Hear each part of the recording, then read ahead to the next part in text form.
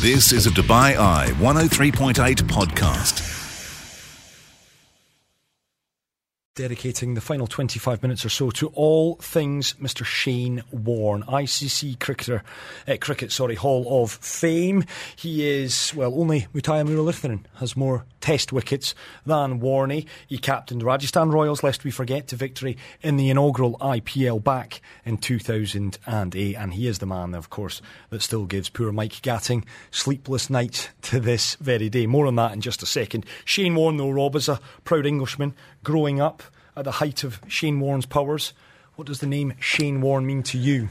Yeah, he sort of epitomised the kind of baggy green Australian tormenting of English yes, he did. batsmen and just kind of generally Australia's preeminence over not just England but all the teams during his heyday when he was partnering up with Glenn McGrath, and of course they had people like Brett Lee, and they had a really great bowling lineup, and they also had people like Ricky Ponting in bat. They had the War brothers. Gilchrist. I mean, they just had so many great cricketers.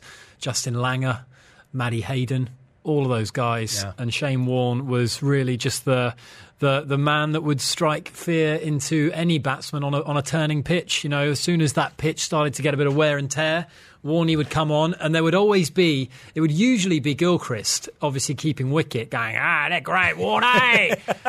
And it would always be him. Yeah. They wouldn't do it for other batsmen. I always wondered, why is it just for spinners that there's so much back chat on the mics? They never do that for seamers. He's like, well, bow, Warne! Like that. You know what I mean? Yeah, I know exactly what you mean. And then there's all sorts of chit-chat like this. But it was just sort of... And Warne would be chewing gum. And he'd have this peroxide blonde hair. Yeah. And actually, I was lucky enough to play a game of golf with him at Emirates Golf Club about 3 years ago when he was over for the Icons series. I played with him and Michael Vaughan, which was a very random, surreal game of golf. Did you play well? I played okay, yeah. They were both off about 14 handicap, and they were needling one another. Oh, yes. And they were having an extremely competitive game of golf with one another. They were completely ignoring myself and the other amateur in the group. They were very much involved in their own little private battle, but it was good. It was good to be an onlooker into that. And we will actually hear more of that little spice between Michael Vaughan and Shane Warne a little later in this interview. But, I want to start with what has become known in cricketing folklore as the ball of the century. It is just worth reminding you, it was actually Warne's first ever test delivery on English soil. It was his first ball in an Ashes series. It was a man who was supposedly, and listen, when I say supposedly, a man who was a bit of an expert facing the spin. It was Mike Gatting. Let's just hear a little clip to remind you all of that moment. First ball in Test cricket in England for Shane Warne. And he's done it. Gatting has absolutely no idea what has happened to it. He still doesn't know. What a start for Shane Warne. Mike Gatting bowled Warne for 4, England 2 for 80. And all of a sudden, even after one delivery, orders changing the field. I don't think the commentary gave that ball the credit it deserved. Really I don't think they even knew what was going on, those boys. I mean, it turns at a right angle. Yeah. Almost. I mean, it's just... Well, it turned in such a bizarre angle, yet still clips the stumps. That was the amazing thing. It turned across Gatting and actually whisked past his left thigh. Right thigh. Yeah, right thigh. You're right. You're absolutely right. And it just clipped the absolute top edge of that bail on the left stump. And it was incredible. Well, I did ask Warne, and there was loads that we did discuss over a 20-minute little chat down at Kickers Sports Bar, down, of course, at Dubai Sports City, our home, every Thursday. And I wanted to find out, because the Mike Gatting ball of the century has been discussed to death. Does he ever get fed up with it? No, I love it. I mean, it was a ball that changed my life. It was a ball that, as a leg spinner, you try and bowl a perfect leg break every single time, and that was the perfect leg break. So thank you to Mike Gatting for missing it, which was pretty cool. And it was, one of those deliveries that was, and things that I think was meant to be. But, it was a pretty special ball. Oh, it certainly was a special ball. They've not really, I guess, there's been nothing that's come close in a lot of ways. Just 27 years ago, that ball. 1993. How old would Shane be now? He's nearly 50. He is. In fact, he may even be 50. He still looks a million pesetas, by the way. He really does. He keeps himself in good shape, does Warne. And, well, there is a little clip that I will play out at the end of this interview that will make you all chuckle. But let's get into the meat of this interview, because, of course, Shane Warne has been in and around the Indian Premier League since day dot. You go back to 2008, he was the only overseas captain, as it was in the first edition back in 2008. He actually masterminded, he was the talismanic figure for the Rajasthan Royals as they won the inaugural IPL back in 2008. And I wanted to get his opinion on how the IPL has evolved, as well as that of the Rajasthan Royals. And he had this to say. Yeah, it's been an interesting journey. I think when we first started in 2008, it was the first time T20 cricket was probably taken seriously. Before that, it was a bit of hit and giggle, and people grow funny moustaches or beards and that, and dress up in the old clothing. I remember Australia, New Zealand playing, and it was just a hit and giggle. Yeah. And people said, "Oh, this is ridiculous. They're true cricket lovers." And then, so just fast forward on that point to see where T20's at now. It's a fantastic form of the game, and I think it's helping all the other forms of the game. To getting children, families, and everyone come to the cricket. Obviously not in these times, but that's what we've seen in recent years. So it's been a fantastic thing for the game of cricket. As far as the Royals go, it was Moneyball really the first year. Different statistics that the owners were looking for to buy players. Underdogs, no-name sort of players that hadn't played first-class cricket. One of the guys, Dinesh Salunka, had won a TV competition, came in the squad. So we had 6 different cultures. I was the only non-Indian captain. I was captain coach. So to gel those people together in that first year, I think there was 2 things that made the IPL. And I think first of all was Brendan McCullum's knock of 158 or whatever he got off, however, not many balls. Then the first game, it was like, wow.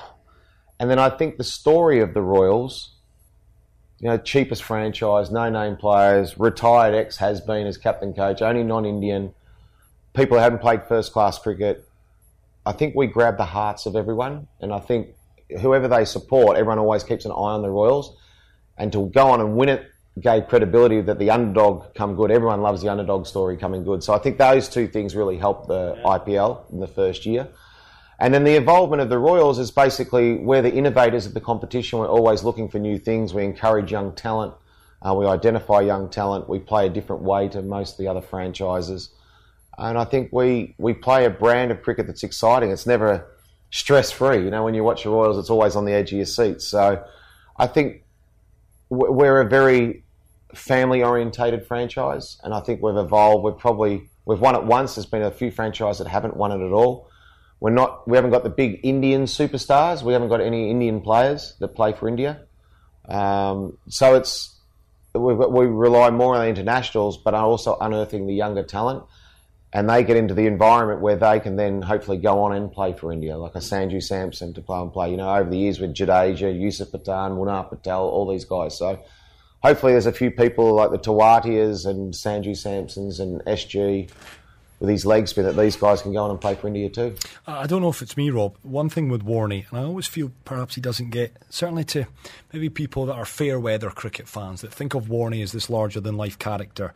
The thing that really strikes you when you're in his company is just how knowledgeable he is about the game, both how it's played tactically, but more than that, the players, the strengths, the weaknesses of players. And you don't have to be in his company long to realise like Michael Vaughan, actually, in that regard. They live, Warne, he lives and breathes it as much as he enjoys the other things in life. But he does. And cricket man, proper cricket man. I think because of his on-field persona, he probably doesn't get maybe as much respect for his knowledge and his insight. And let's be honest, he's the greatest spin bowler that's ever lived. I'm sorry, Matthias Muratharan. Let's put that one out there. But he is. You think? I think he is. Definitely. Warne pick him in your... all day long. Okay, then 4001, let's put it out there. I know we've debated that before, but I just think that he is someone who has really immersed himself in the world of broadcast. Yeah, he's very good. Cricket is great for that. If you look at some of those guys as well. Michael Holding, Michael Atherton, Nasser Michael Hussain, Vaughan I'm a fan of. as well. They're all consummate Graham Smith now, broadcasters. South African as well. Rajasthan are, of course, in action again tonight. We'll give you a score update in just a moment. They're actually coming into tonight's match. 3 wins, 4 losses from their 7 matches thus far. It was only right, given the fact that he does bleed blue, does Shane Warne. He's been involved. He still is involved in the franchise. He is an ambassador for Rajasthan and wanted his verdict on what he's seen from the side thus far. Well, we hit the ground running. I thought the preparation was fantastic. The boys, the first couple of games were outstanding. They were in Sharjah on a small ground, not sure what to expect. There was some dew. And then we chased the biggest score ever in the IPL history. Beat our own Rajasthan Royals in 2008. So to chase 220-odd was a pretty amazing effort. And then from there we lost 4 in a row, which was pretty disappointing. Come up against a couple of good teams. But we haven't had, our big guns haven't really fired yet. So a lot of the guys like Tawatia, SG with the ball, some of Tyagi, the young fast bowler, and a few others at times. Sanju Samson in the first few games was great. So if, the Stokes and Smiths and Butlers start to fire, I think that the Royals could actually go on and win it, because I think we've got quite a good squad. We've got probably the best fast bowler in the competition in Archer. Rabada and Bumrah are very good too, but Jofra Archer is just, he's fantastic. So, if we've got Archer firing like he is, and a few of our big guns with a bat fire, I can't see why the Royals couldn't win it. He's got to say that, hasn't he? I mean, he's not wrong in all of that. If Rajasthan do start to fire, then they'll be there or thereabouts. A whole range of subjects were discussed, and one of those was Ben Stokes. Now, he is part of this exciting Rajasthan Royals side. A host of big names from overseas, like Steve Smith, Joss Butler, David Miller, Tom Curran, Jofra Archer and Stokes himself. Now, he was Ben Stokes, a late arrival right here in the country, because, of course, he has been spending some time with his seriously ill father, Jed. He is unfortunately battling brain cancer back in his native New Zealand. Now, of course, I didn't want to press Shane on all of that. That's personal. What I did want to press Shane on is his thoughts on Ben as the player, and it's fair to say he paid him the ultimate compliment. Ben Stokes, I mean, he's probably the best cricketer on the planet at the moment. I think if you're picking a world 11 T20 side, I think we've probably got 3 of the players that would be in it. You pick Butler at the top, yes. You pick Stokes in there, yes, as the all-rounder, and Archer, he's in as well. So we've got 3 of probably the world 11 T20 players. So I think, we're pretty good shape there. But Stokes, he brings an energy to the group. There's not many people in the world that, when they play, can drag the rest of the team with them. I think Ben has that capability of doing that. And I think just his energy, just his presence the other day to the team helped them get over the line. What is that, Shane? Is that strength of character, or is that you just going out and getting the job done on the field? What is it? Well, it's a combination, It's a combination of 1, knowing that you can do it, 2, that you've done it, and 3, I think the opposition are sort of scared and they fear what you could do. So I think when Ben walks on the field and makes the others walk a bit taller, gives them a bit more belief. And I think the opposition are afraid too. So he's very handy to have. Yeah, I wanted to know as well, who was the player that stood out for Warne during his heydays, who, like Stokes, that ability, and it's a unique one, to lift the performances of those around him. Merv Hughes is one of those guys that we played with, that he had it. I think playing against people, I think guys like Andrew Flintoff had it a bit at times. In the 2005 Ashes, he definitely had it. There's been a few players over the years that probably had that ability to drag the players with them.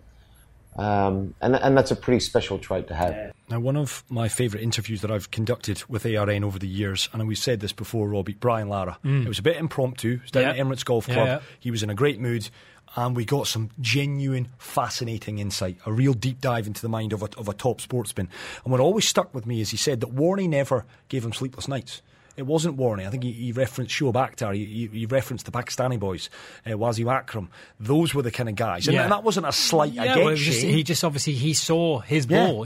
Sometimes you get an opponent on the field and you just read them particularly well. And listen, I did point out that to Shane. I said, listen, I'm not being disrespectful, but Lara said that he enjoyed coming up against you, that you didn't give him sleepless nights. And I had to ask, who then for Warne stood out? And, during his heyday, who stood out above all others as the very best that he faced on the cricket field? Yeah, I mean, there were so many good players in that time. But I think, there there was a lot of great players. But I think there was 2 players that were legends that stood out in my time. I mean, I made my first class debut in 1990, and I finished playing Big Bash in 2013. So I played for 23 years. Obviously watched a bit of cricket before that and been watching since. So the best part of 30-odd years of being involved, I think there's 2 players that have stood out, and that is Brian Lara and Sachin Tendulkar. I think those 2 guys are up here. Then you have the rest. And that's not a criticism. That's, you got guys like Graham Gooch and Ricky Ponting and Jacques Callis and all those guys that were great players. But there was 2 standouts at that time, and that was Lara and Tendulkar. They were exceptional players. They were brilliant players. And they were probably the guys that I found the hardest to bowl to. But I enjoyed their battles. Some days I won, some days they won. And both of them probably had the better of me over my whole career. But I think the 3 of us sort of flew the flag of cricket in the 90s and things. I think the 3 of us have all become great friends. And the 3 of us, people say, the big 3, but I think the 3 of us we made cricket cool. We tried to make it cool. We made it entertaining, and I think people enjoyed watching us play. They enjoyed our battles, and they enjoyed the competition. So, yeah, those 2 guys really stood out. I love that stuff from Shane Warne. But I did ask him, what's he got planned? This will make an awful lot of you chuckle. It's been a while since I've been out, so look out, I'm off the leash. That is Shane Warne. He's off the leash. You'll probably find him somewhere in Dubai, I'm sure.